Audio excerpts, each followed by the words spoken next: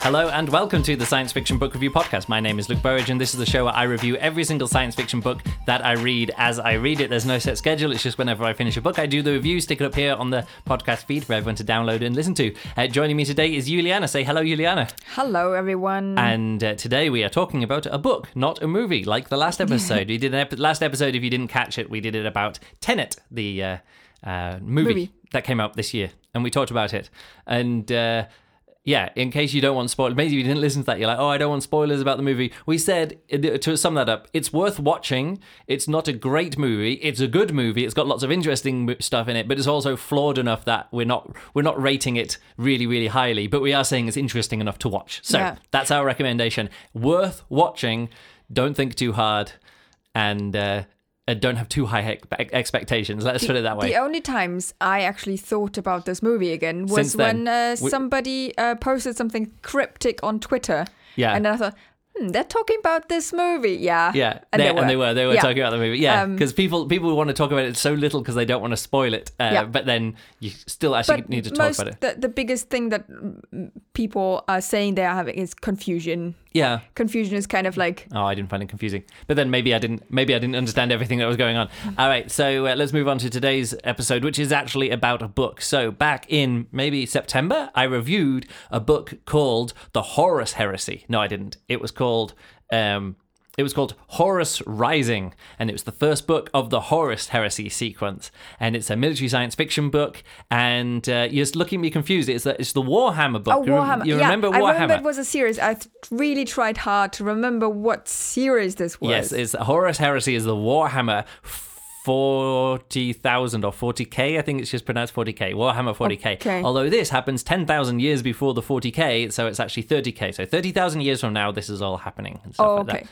However, I went into that never having played Warhammer, never having played a Warhammer computer game, never having read another Warhammer book of any kind. You just read this one book. No, what I'm saying is I went into it only knowing about Warhammer via osmosis, like cultural, societal osmosis, like seeing the Games Workshop. Yeah, hearing people talk about it. Hearing people talk about it, like knowing generally that it's a thing. That it's like tabletop miniatures and things. And I had these theories of why there's so many books about it. Yeah. And mainly what I was saying is, the one thing that I kind of posited is that the books are the main thing, unlike so many other media things where there's the main story, like with movies. There's always the movie, and then there's the book adaptation, and then there's the comic book adaptation, and then there's the expanded universe or these wider universes that actually provide the characters and the intellectual property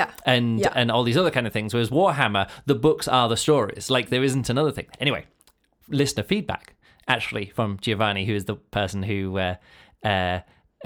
recommended the book to me in the first place. Yeah. He said, he listened to the podcast, he said, you got most of that right. But one thing I found interesting that he said to me is that most things are canon if they appear like in the movies. Like Star Wars, the Star Wars canon is in the stuff that's in the movies is canonical. Yeah. And then they said, this extended universe stuff, that's not canon anymore. And now we're doing like a new expanded universe, but like based on there's a Disney cutoff, and now that's canon and stuff like that. So what's considered real, what's considered not real, what's considered like the Star Wars Legends, which are these things which aren't actually now really part of it, all these books which were like written between the movies, but then the movies didn't go in that direction. There's a Splinter of the Mind's Eye, the book that I reviewed on here, which is sort of like, it was written after Star Wars came out, but before Return of the Jedi came out, and it was a follow-up to Star Wars in book form, but then it was never developed in that way, Yes. They didn't know if Harrison Ford was going to come back, so it was like what would be the movie if Harrison Ford wasn't back for the second movie? And this is kind of like, so there's lots of these different kind of things. Now, the interesting thing about Warhammer is that every game that is played is canonical. So if you're playing So you're not coming up with something? No, when you do come up with something, that is as much part of the Warhammer canon as anything else, and I really enjoy. I really like that. It's like playing D&D, and you're playing Dungeons and Dragons in some kind of whatever world, Forgotten Realms world, and the Forgotten Realms has got it. But your story is as canon is as canonical as anything that's written in the official guidebook or the official mission book or anything like that. So I think that's quite an interesting idea. Okay. And because of that, every single outcome of every single battle, you kind of need a battle to reference, or you can play off the different lore and know who these characters are. But I find it interesting is that pretty much every single possible battle is canonical, which means that's why the Horus Heresy book series goes all the way up to book 54.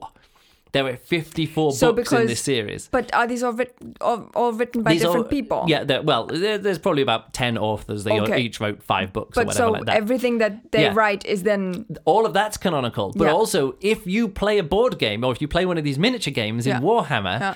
And again, this is just off one person's conversation 4 months ago that I don't remember fully. But if you play a game and you play a battle between 2 armies, that has now happened in the Warhammer universe. Oh yeah, that makes sense. You understand what I'm saying there? Like if you treat it like as a thing, this is like in imagination, this is happening. Then you're adding to the world. Your battles that you have between your miniatures and your friends' miniatures is now part of Warhammer lore. So what these books are giving an entire possibility of like a possible. I know it's like a multiverse, but not really a multiverse because it's all in one universe, but it's all a canonical multiverse of possibilities.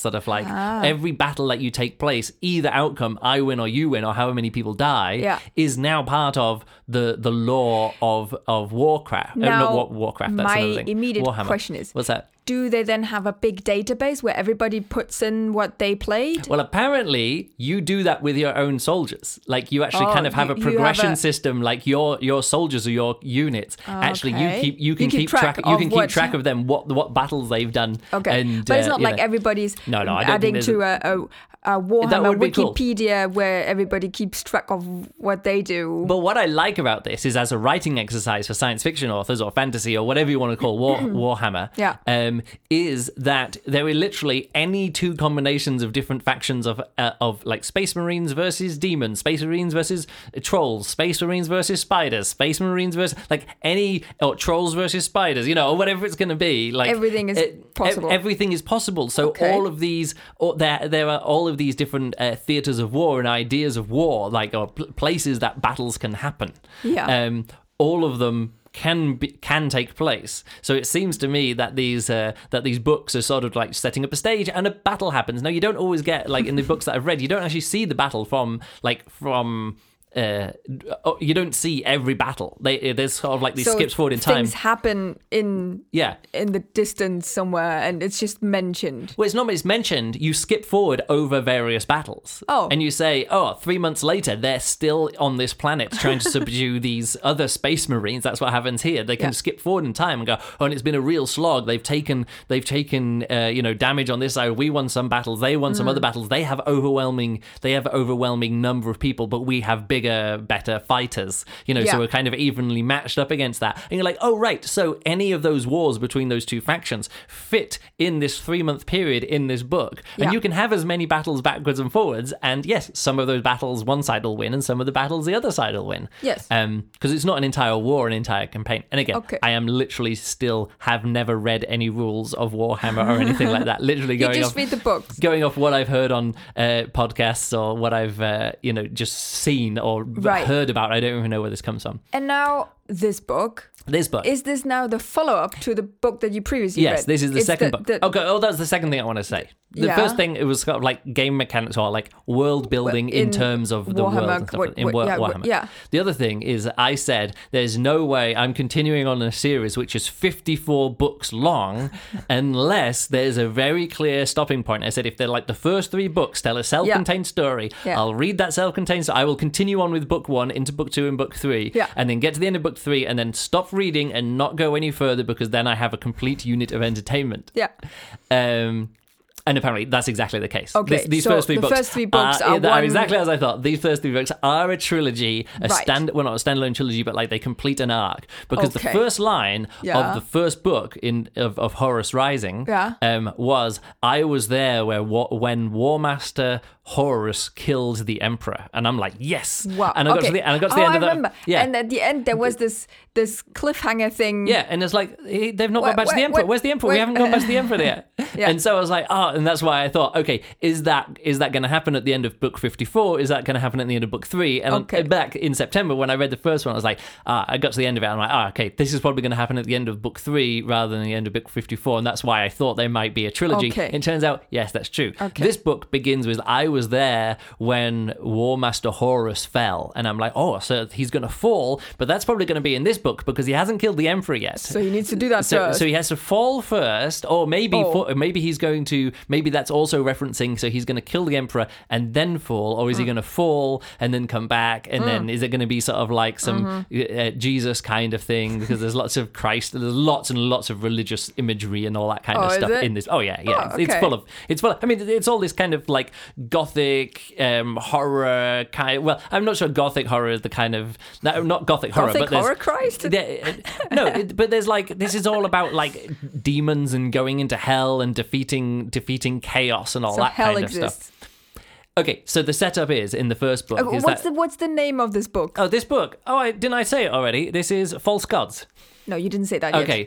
The book's False Gods. Who wrote it? 10, 11 minutes in and got to the end. Got to this. Yeah, second book in this Horus Rising series is False Gods. Who wrote it? The same guy. No, actually, it's a different person. First person writing is Dan Abnett. Dan Abnett wrote the first one. The second one is by Graham McNeil. The third one is by Ben Counter, and then James Swallow, and then Graham McNeil again, and then Michael Scanlon, and then the seventh book is Dan Abnett again, and then Ben Counter. So it looks like they cycle through different authors. They each have a stab at this. Okay. I'll get on to the difference in writing in a bit. Yeah, but same story, same characters, same story. Pretty much a straight continuation of that story. Now, in the first book, it's revealed that one of the main things that this galaxy-wide campaign that's been going on is to stamp out irrationality, to stamp out religion, to stamp out superstition and all that kind of stuff. But then it turns out that one of the things that are happening in the warp, or in the when you go into warp drive, you're going through like subspace, and in there are sort of other powers like the chaos agents of chaos, and they can leak out of there and start influencing the real world, sort of like our plane of existence. And they're possessing people. Was that? By possessing people. By possessing them and giving them extra powers. You do remember this. We talked about this. That's the kind of the opening of the book, is when that happens, and one of the main war masters, or not the war master, one of the main, there's four there's like these 4 main guys who are advisors to the War Master, and one of them died, and they're like, Loken, you're going to be replacing this guy. And so the story in the first book is Loken coming along. Also, he wasn't he like a guy who was like really average and not particularly outstanding or something? No, he's a very, very, very high level one. There was something to him. You might be thinking, no, he's a very good soldier, and he was promoted from commanding like some unit up to be one of the main 4 guys, like the Brotherhood, who are right at the right hand men of War Master Horus. Right. And there's Loken, he's Gavriel Loken, and they've all got their different names. The 4 different guys. Don't need to go into them. And they each have their own voices. It's the Toby Longworth, who's a very good audiobook narrator. He's got some great voices. So as soon as anybody speaks in this, you just know exactly who it is. It's really good performance. So what happens in that first one is sort of it's revealed that there is these chaos bleeding through from the warp area, thing. Whatever it's called. I can't remember the exact names. And it's kind of bleeding through and influencing our world. Yeah. And so the idea of chaos is a big part of that, discovering that chaos is actually a real thing. Even though all superstition and religion has been suppressed, it turns out there is actually some kind of supernatural things in the world, but nobody's allowed to talk about it, and it's kind of like hidden away. Okay. And then, of course, there's this paranoia, like, who might be an agent of chaos in this world? And then this book is about Horus himself being influenced by these agents of chaos and being being swayed over to the dark side. If we're going like light side, dark side, he's being swayed over to the dark side. And this is why he kills the Emperor. Well, here's the thing. That contributes to the reasons why he killed the Emperor. But what I really like about this is that there is this very, very Star Wars-y light side, dark side kind of thing. Is that to be able to get a hook, like a dark side hook into somebody, you need some kind of, like, what? A hair. A hair? What do you mean a hair? Oh, that's like when you do some magic, you need a hair of the person, put it in. No, I'm saying you need the hook into a person is something bad about them. Like one of the 7 deadly seals. Oh, they already They've got have too much to have pride. Right. What is the thing? What's their character failing? Weakness. Yeah, what's their negative weakness? What's their character failing? And that's being exploited. Yeah, and what is that? Then that, if you have one of those, it can be exploited. Yeah. And so one of the people is exploited by, like, he was jealous about, or he was, hateful against somebody, and because he was hateful against that person, then this case. Again, but weirdly enough, what I found really interesting about this book is that I don't know any of this stuff. Yeah. So it's like reading, like, for me, because I'm not involved, like, I'm not part of the lore. I don't know the gaming, I don't know the lore. And obviously this character suddenly turn up again in this book. I was like, oh, they were mentioned in the first book, and they turn up for like quarter of a scene, like 4 paragraphs, and then just disappear from the book again. I was like, I bet those guys are really important characters. In like, general. in another book series somewhere. Oh. Like, they just turn up and they go, here's a character moment, and now we're off again. I was like, oh no, those guys were good in the first book. Why do you only turn up? I was like, And they have their other books. And it made me think, like, oh, in the prequel trilogy, at some point, like, Chewbacca turns up and they're like, Chewbacca, something, something, something. And you're like, who's that? Like, and if you don't know who Chewbacca is, you're like, who's that guy? I don't know. What about that guy? Like, and for me, it felt like there's all of this weight of stuff in the series, like everybody reading this knows who the Agents of Chaos are. They know the lore and they know the rules about it, and they know this and they know that, and I don't know any of it. So it feels like this very, very lived in world, which I'm sort of like, oh, I wonder what that is. They're like, oh, I wonder what's going on there, But like sometimes if you're reading like a series like that, where it's lots of knowledge that let's say, I don't know, one of Harry Potter or something. Yeah. Where,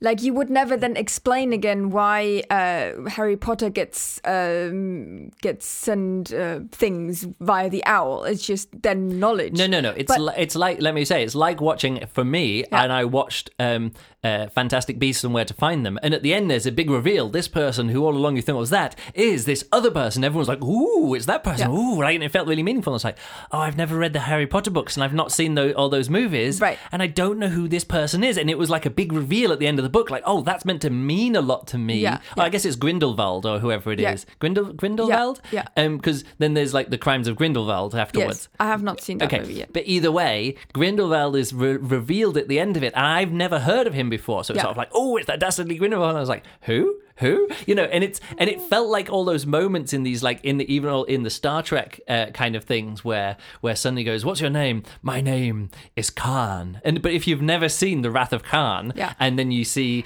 Star Trek Into Darkness, you're sort of like, who? Khan? Oh yeah, I guess his name's Khan. But there's like this dramatic music, and you're like, oh, I guess Khan. Okay, he's and the recent Bond movie where they're like Blofeld, and you're like.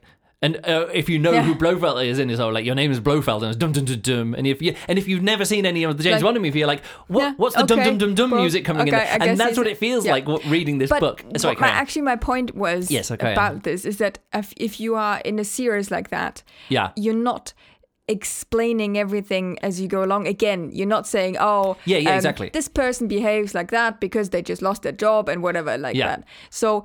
But you can still follow along. Like you can. It's like a big puzzle where you don't have all the puzzle pieces, but then you just put them together, and you get like an image of a head, but you can't see that it's meant to be Lincoln. No. Here's the thing. Whatever. I'm saying that I'm enjoying this book more because I just don't know what's going on. They turn up and they're like mentioning these weapons, and I'm like, I bet, like, if you're playing the game and one of your soldiers gets one of those weapons, that's amazing. And the people who play the game know the stats of that weapon, and they know these, because in the first book they were just sort of like, oh, soldiers, whatever, like that. And in one of the first thing that they do in this book is sort of like, all right, now we're doing mech warrior kind of stuff. So they actually get someone, put them into this big robot, and he gets his brain wired in, and then they go and stomp around on this big planet. Now, if you've played the game, you're like, oh yeah, of course, we need to know what these titans are. I don't think they are titans, but whatever the name is of these big robot things, they're like, oh yeah, titans are going to be coming down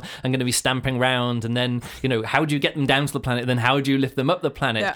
And so this is like, military science fiction porn for the people reading. But for me, it's sort of like just really fun, like flavor text on the background. It's sort of like, oh yeah, of course they're going to have these big titan kind of kaiju. They're going to fight the kaiju. No, what is it? What's the movie? Transformers. No, not Transformers. No. The Pacific Rim. Sort of like okay, you've got this big gribbly thing, like the human in the machine that gets wired in. Yeah, it's literally the same kind of thing. So all of that kind of science fiction, Gundam. Actually, I've never seen Gundam, so I don't even know if that's a correct reference. But like big person in a big robot going in, people in powered exosuits going in, like swords which have chainsaws on them for some reason. Again, I think I can picture that in my head of like knowing what a sword is.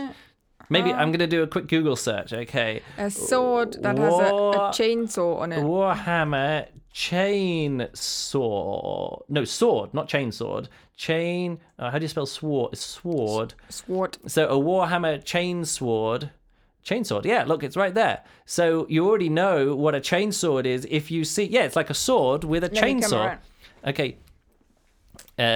Why the chainsword is a bad weapon. So of course people have broken down why this doesn't actually work, but it looks really cool. So it's a bad weapon, but yeah, chainsword. Exactly, it doesn't work because you have a chain that it needs to go around something. And then if you have like, let's put all that aside. It looks cool on a little miniature, and it's a fun. It's a sword with some weapon. teeth in it. Yeah, that's the reason why when you're playing Doom, the chainsword. Like, there's a reason why people don't use chainsaws as weapons in the real world, but in computer games and board games you can. And now in the book, they're just a lot of like, fucking chainswords are a thing. Let's just play with it. Fine. So again, all of that's in there. And again, I think if you knew these from the game, you would have more of an appreciation of like, oh, when they get the chainsword out, that's this special weapon that's mentioned. Like, I kind of get it that like, what this would be if you played the game. But because I don't have that, it's pure flavor. There's nothing but also technical to it. It tickles more your imagination. Yeah, because I don't know what I look like. The knowledge. Yeah, because I don't have the knowledge. Yeah. In your head, it's going pew pew. How does it look like? Pew. Oh, I have an image. And also, what are the reasons I use them? Because what I like about these big mech warrior kind of things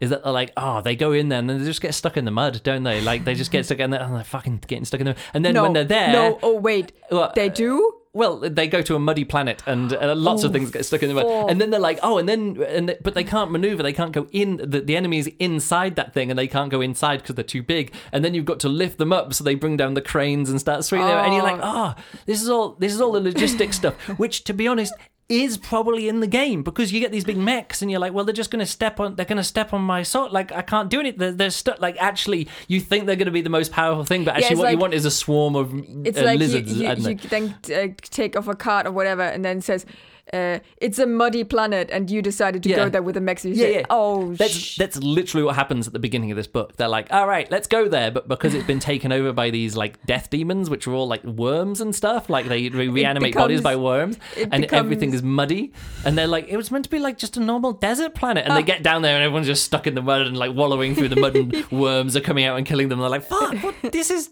it. The cool thing. Oh, one of the things. This reminds me a bit of what we are watching currently. The show with Ewan McGregor and Charlie Borman. Long Way Down. We watched A Long Way Round. We watched. Yeah. The first one, Long Way Round. They go around from London to New York. The long way round, and then they go Long Way Down, which is like London down or Scotland down to the south of Africa. Yes. Or South Africa, the southern tip of Town, South Africa. Yeah. And then the other one is that they're starting off in Tierra del Fuego, which is the southern point of South America, Ushuaia, and driving up to LA. And it's it's like every single situation that they get into, they're like, we drive through sand. Oh, now we have to drive through mud. And this one is just about cold. It's sort of like, yeah, we're on these electric bikes and they just don't work because of the cold. And the cars break down because it's just too cold and everything. Yeah. So yeah, like any situation, and that's the thing that they always have to do in these books, because these Warhammer like Space Marines, these are Stasi or something. They're meant to be so formidable and so powerful that they can just kill everyone. And you realize that up until now, this entire campaign has just been them sweeping everyone before them, and now they're getting right to the edge, into the more difficult, like the last most difficult battles. So even the biggest mightiest soldiers now come to they're coming up against challenges. Oh, okay. But of course they have to put that in the book. It's not like, normally these wars are easy, but this one's really hard. It's like, that's why you're writing about this war in the book, because all the easy battles, which are like the evenly matched battles, those you can play on the board game in your against your friend when you've paid your $300 or whatever it is that you need to spend to get all these miniatures, and your friends spend $500 on his miniatures or whatever. Yeah, it's a money-making scheme. It's like collectible cards. You don't just buy one pack of cards. You buy a pack of cards every month or whatever you do with these collectible card games. Oh, okay. Like you don't just buy one Pokemon pack of cards. It's cheaper to just buy a book. What? It's cheaper to just buy a book and think about it. Or a computer game where you buy it once 4 years ago and are still playing it now. Yeah, I guess with this, a computer game works really, really, really well. Yeah, but I'm just saying that, like, you buy a Nintendo, you're not just you buy a Switch. Yeah. You don't just buy that. You finish Zelda and then you buy Mario Odyssey and then you finish that and get the next one. So it is a cycle that you get onto. And so this Warhammer stuff is also computer game, but there are Warhammer computer games. That's what I'm saying. Which I've never played. Like a package thing where you then get like World of Warcraft. With that one, you pay a subscription. You pay monthly for that. But it's not like that for Warhammer. I honestly don't know. Okay. Okay, let me get into... So reading the book... What's that? You listened to it. Did you get that on the Audible library? No, I just spent an Audible credit on it, and that's why I enjoyed this book, because I invested an Audible credit. And someone said, "Oh, you read some rubbish books recently." I'm like, "Yeah, I'm reading the free ones on like the ones which." So yeah, I should stop doing that. Charge Luke for the book, and he will enjoy it. No. Put a price on something and I will invest my time and energy and money into something which I think is going to be worth my time. Do you think you're biased then? No, I did a whole podcast about this like 3 podcasts ago about reasons why when you say all of this stuff is for free, or there's a few things over here, like 100 things for free over there, pick one, is it going to be good? Maybe 4 books here that you need to spend money on, but you really want to get them enough that you're going to spend money on them. How many of those 4 are going to be good? I've already pre-selected them. Rather than them being, they haven't been pre-selected for me as a selection of free books. Okay. I'm selecting them to put into my to-read list of stuff that I know I already want to read. Yeah. Except that I need to spend an Audible credit on them, so I'm now choosing to spend an Audible credit on something that I want to read anyway. Okay. Like I say, I was really surprised when the first book in this series, Horus Rising, I gave 4 stars to. No, it wasn't that it was too bad. It's not that it wasn't too bad. It's a really good book. It's like a good book, and I would say it's a good book for being a Warhammer book, but I have no expectations of what Warhammer books are or franchise books or anything like that. You don't even know any of the others. No, I don't know anything. You just only know this series. However, people said of the hundreds and hundreds, like of the 400 novels you can read in the Warhammer, these 3 books. Take this one. Like this book and then these 3 books are the best books. So again, I'm picking out the top books. You're already down up on the cherry. Yeah. So anyway, second book, I would say not quite as good as the first. However, for 2 reasons. One is I think Dan Abnett writes the characters a bit better. Like the conversations that he has. Like a lot of it is sort of like, hey, these 3 soldiers who have been friends for years in a room together, or these 2 soldiers who are newly met and they're rivals, and this reporter is talking to this videographer and they're talking to this poet and they're having a conversation about what the war is like at the moment, because like half of the book is about the interaction between the press corps, which is along with the war, like the press reporters who are coming along. Communication is important. Yeah, like that. Like the historians are like, we're here for posterity. We're going to tell your story to the in the future, and we're going to record this in poetry and film and writing and art and all that kind of stuff. They have a core of artists and reporters and people along with them, and like half of these books are just the interactions between within their group and between them and the soldiers and things. And yeah, so you get these this interplay. Dan Abnett just wrote those conversations better than. Now I'm going to go over and have a look here. Graham McNeill. Graham McNeill, perfectly fine writer, benefits a lot of having characters that Dan Abnett wrote in the first book. He's just continuing on with the story, which again, no problem at all. Very competently done, but there's a little bit of a spark that's missing from like that conversational character banter spark, which was there with Dan Abnett, which isn't here. With was there other things that you then think that Graham McNeill did better than the other guy? Well, here's the thing. Things that he could do better was that, in the first book, it felt very much like, we're setting up the characters, we're setting up the situation. And everything was setting up. And now we're like, fucking just get on with it. And now here there's like battles and intrigue and double crossing and people falling out with each other and backstabbing each other and all that kind of stuff. And that's like, yeah, great. Just, give me all of that. No problem at all. However, one thing that was set up, and this is what I was saying before about, which was kind of surprised me a bit and kind of disappointed me a bit, but I'm not sure how much I'm disappointed by it because I could kind of see where this was going in the first book, is that I thought the reason that Horus would kill the Emperor was to do with kind of a bit more internal reasons to him. If you know what I mean. Yes. Like his own ambitions, his own this and his agenda own that. His own agenda, reasons, like political reasons, like, he's the Emperor's weak and can't do all this kind of stuff. But here's the thing, in this book, the chaos just digs his fingers into him, and then you're just sort of like, so it's just he's just turned to the dark side and now he's evil. But again, it's not. But it's not. Weirdly enough, it's not explicit, even though that's very clearly what's happening here.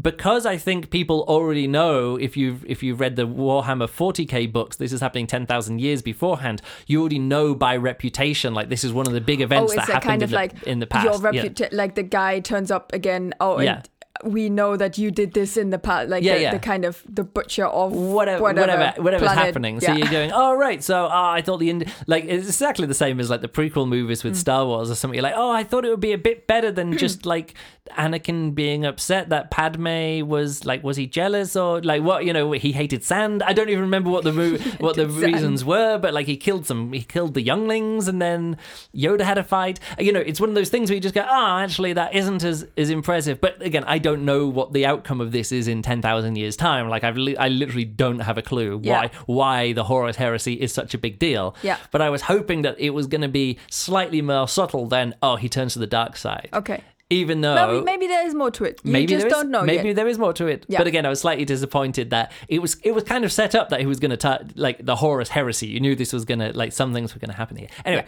other things that I liked about this was the exploration of religion and symbology and all these other kinds of things. Yeah, you like that. No, it's very basic, but I like that it's in there. Like the thing is that's what I'm saying. Is it well done?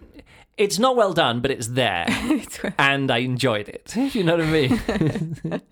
No, it's not like, Panda Toulouse mentions something about mythology and like depictions of snakes. And you're like, lizard, the snake, the lizard, and it comes from this and it comes from that. And then they go through all, going through these things. So like, and then there was a snake in the Garden of Eden. And there was a snake here. And that symbol means this. But, there's also a snake, which means healing. When there's a staff and there's a snake around it. The pharmacy thing. The pharmacy thing. And there's like the pharmacy people, and you're like, they're snakes, but they're good. And then they're like, but also snakes, like Garden of Eden, bad, and also snakes, good. So there's, like you say, again, not greatly done, but a fun discussion about the snake symbology just right in the middle of this.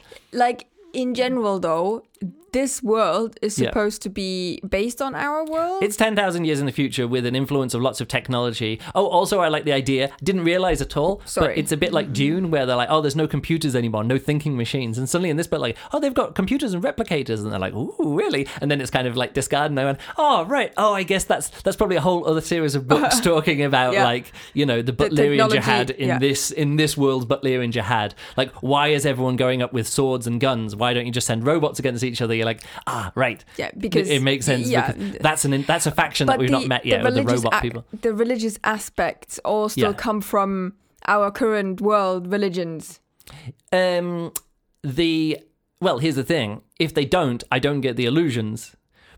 I'm saying I get the illusions which are based on like on the Abrahamic religions and like Christianity and things like that. Like when you have a blatant like dying and rising God in the story, you're like, oh, dying and rising God. Like there is Jesus.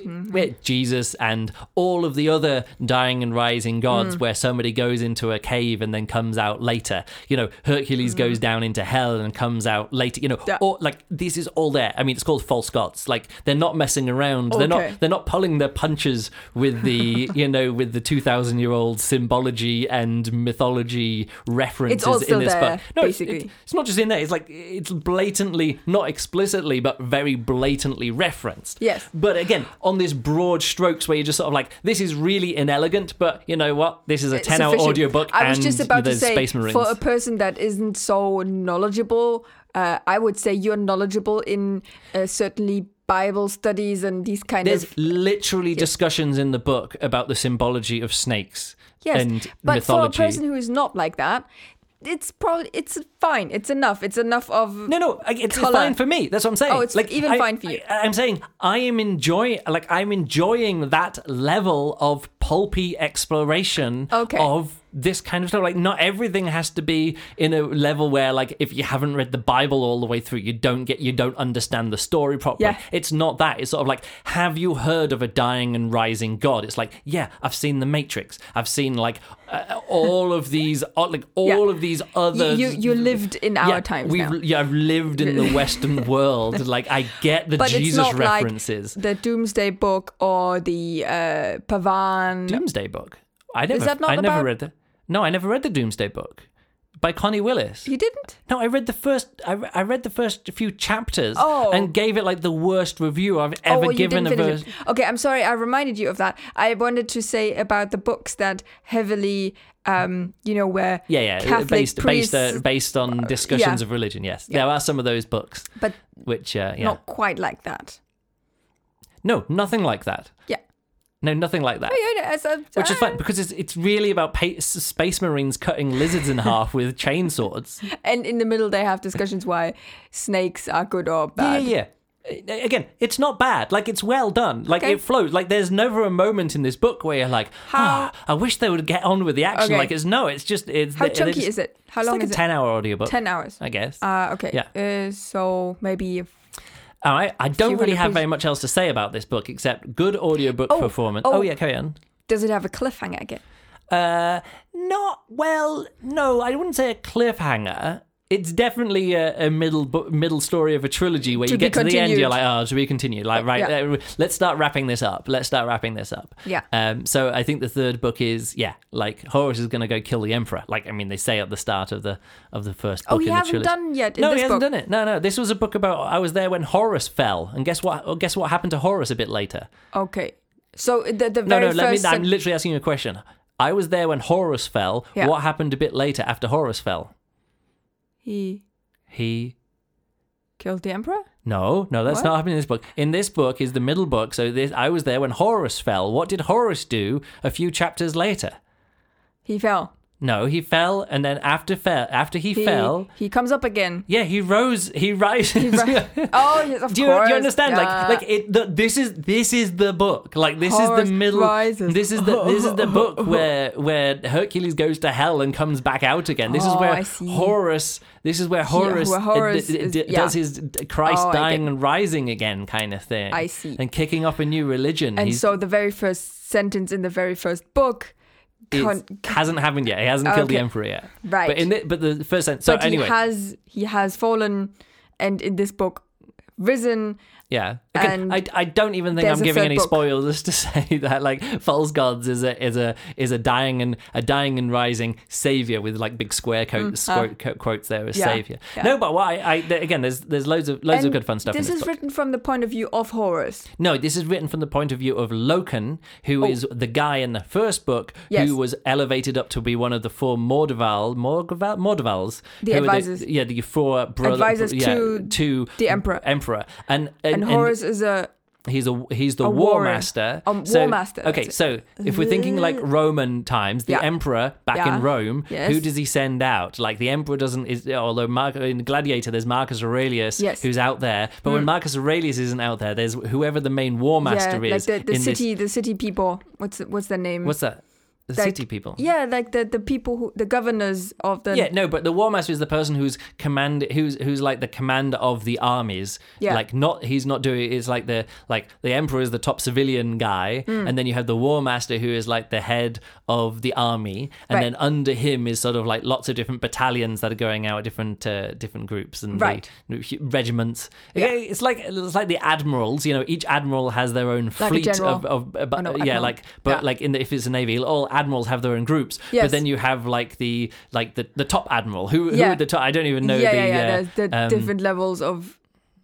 Not admiral. Who's the one above the fleet commander? I don't know what it is. Whoever commander. He's the one. He's one above all of the other primarchs. Like he's above the other primarchs. He's the war master who's above the primarchs. Yeah, he's coordinating more than one army. Yeah, he can call other people and say, actually, you're doing this. Now you come and help me. Even though he is leading people into battle, he's like super high. But here's the thing.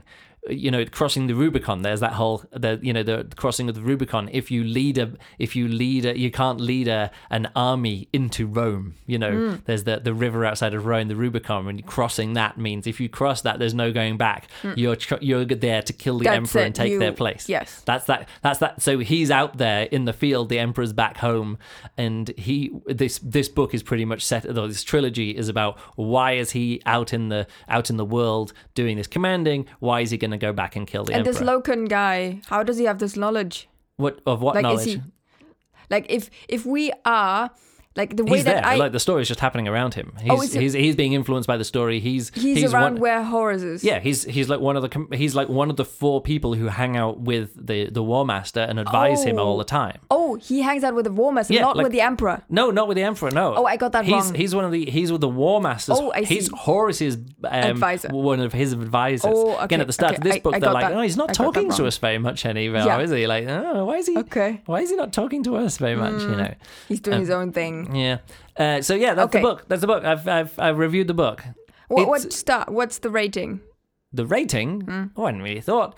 Not as good as the first book in the series, but still, for me, I thoroughly enjoyed it. 3? But here's the thing. Now, because of this, I'm like, not as good as the first book, but I still really enjoyed it. So I'm thinking, maybe I should have rated the first book higher, but then, maybe I just didn't rate it as high because I had low expectations, and I was like, it beat my expectations, but my expectations were this is like a 2.5 book, and it was much better than that, so I gave that 4 stars. No, I didn't give this 3.5 stars. Totally, perfectly serviceable, above average book. And when I say above average, I'm kind of I don't want to compare it to all books, but like of the Science Fiction Book Review podcast, the average score is about 3.5 because I generally read books that I know I'm going to enjoy that suit me. Yes. And if average is 2.5, I'm normally reading book. My average is 3.5, but so that means an average book that Luke enjoys is a 3.5 book. Is 3.5 stars, and this is an average book that I enjoyed. One more question: When was this written? What is the? This was written in 2006. Okay. Yeah. Is it very 2000-ish? I don't know. It's Warhammer book. I just don't know. It's different. Yeah, it's the writing, the language anything. Is so. Yeah. Okay. It's separate from anything. Like, again, the writing is good, the characters are good, the storytelling is good, the world building is very interesting because, again, they're playing in a space which everything to me is new. Like, mechs and chainsaws and all this other kind of stuff. Like, great. Like that. So the world building is a real strength for me, and even just things that are, like, thrown away and mentioned. But then, again, the things that I didn't enjoy... Well, it's not the things that I didn't enjoy. Like... Overall, I think the story is weaker. The first one had the benefit of introducing me to people. And here, I didn't feel like there was a huge amount of progress in a lot of characters. No, they were already... they were already established. Yeah. And the story itself was a bit more straight down the middle than I wanted it to be. You know what I mean? Like, it's a bit more... It was a bit more simplistic than the first book seemed to have been setting up. Yes. However, again, it is a middle book in a trilogy. It romps along. Okay. The battle scenes aren't that interesting, but the stuff that's mentioned around the battles, Like it's the thing. It's the thing with like in Tolkien with the Battle of the Five Armies or whatever it was. You know, yeah. In the movies, it took like an entire movie. Yeah, most of a movie to do that battle. And in the book, Bilbo Baggins gets bumped on the head and gets knocked out, and then they skip forward it, and then he wakes up and the battle's finished, and you're like, oh right, that's kind of what this feels like, because they do all of the setup, they get all the prepared, they get out the mechs, they get out this kind of stuff, get out that, and then the battle itself is sort of like, oh yeah, they swung the swords around a lot, and these other waves came on, and then it's the fallout, like what does that mean? And then you're like, oh right, this is where the story happens. Like the battles, weirdly enough, for Warhammer, the battles aren't the most interesting part. Yeah, because that's what you then actually play out with the figures, and also with your it's friends. just not very interesting. Like battles, like large scale infantry battles is really difficult. You can tell micro stories like this person did that and that person did this, but the main characters, you know, they're not going to die, and so it's sort of like, oh, this person swung a sword and chopped through these, and loads of other people were dying, but our main character he was like sailing through, and you're like, yeah, no shit, he's sailing through it. So again, not always the most tension in the battles, but you know, the politics and the intrigue and all the other stuff that goes around. Again, I just want to mention as well, I really enjoy the dynamic, and this is where a lot of the plot comes from as well, is the dynamic between the artists and historians and poets.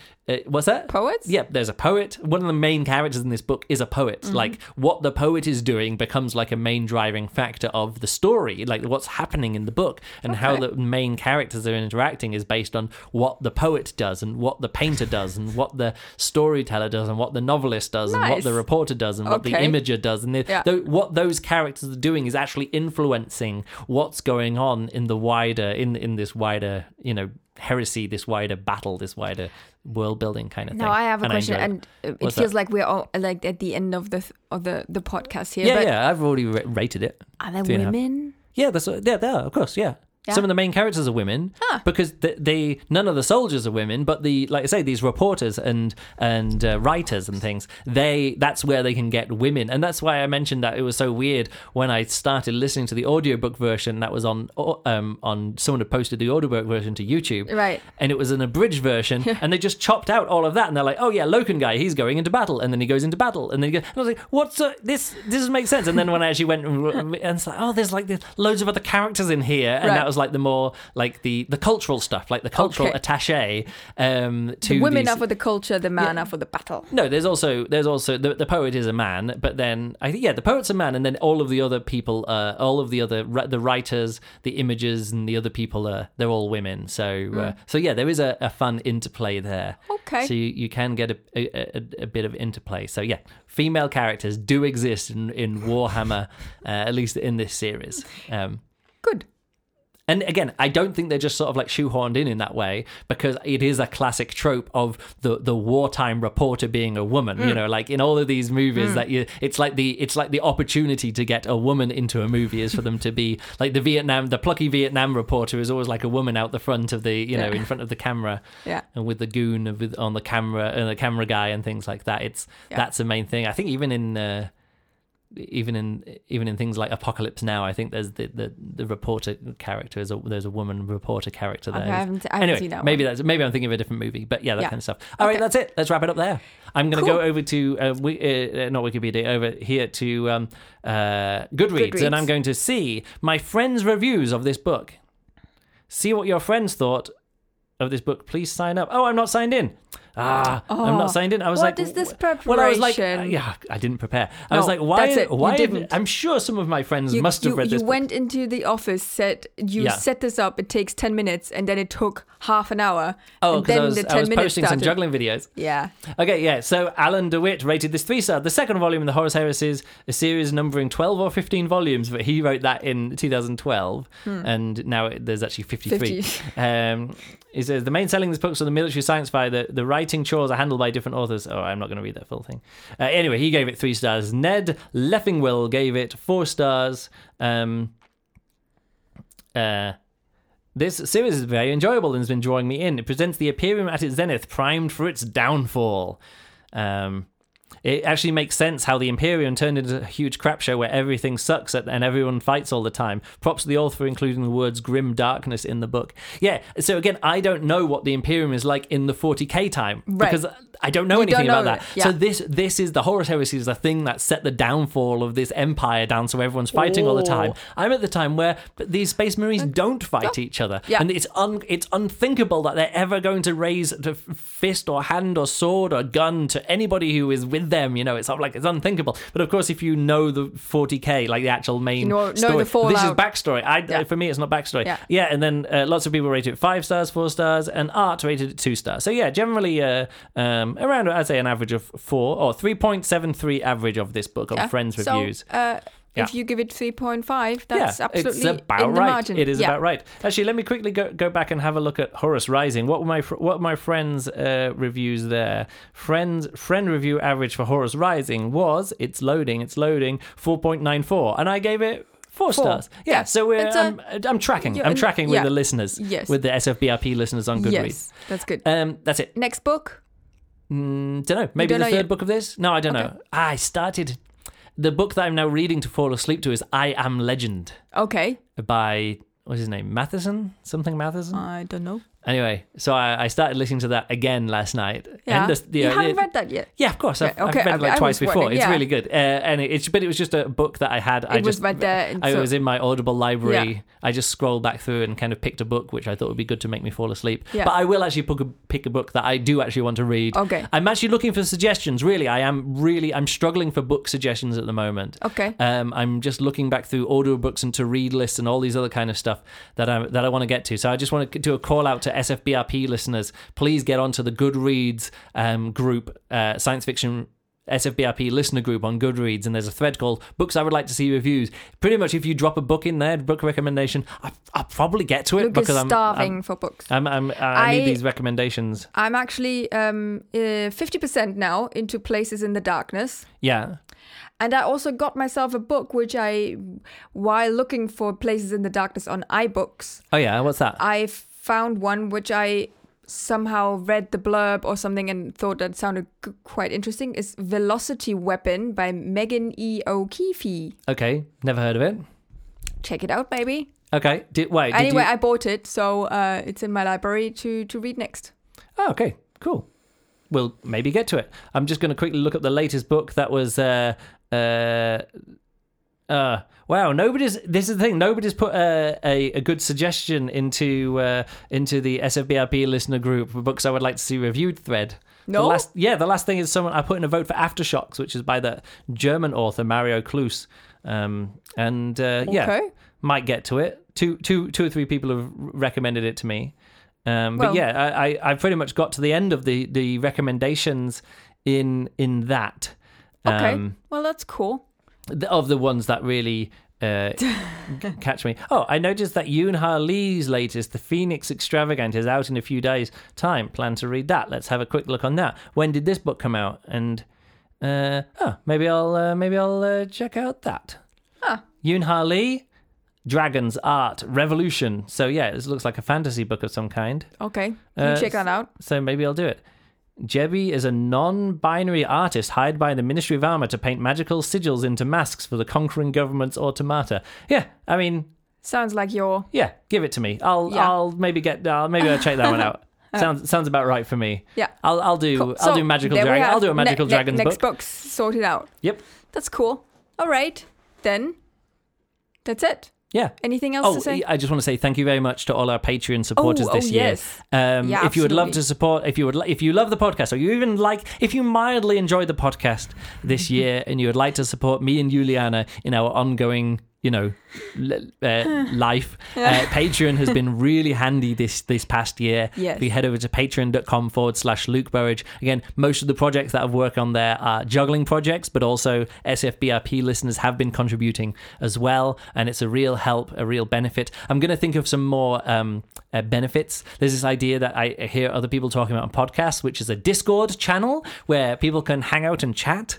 Like it's like a chat. Yeah, chat and voice chat and stuff like that. So I might make a Discord channel, and if you become a Patreon supporter, I might make there's some like different roles that you can have in there, like titles. You can access to. There's different things you can do. So so I might do something like that. That maybe sounds fun.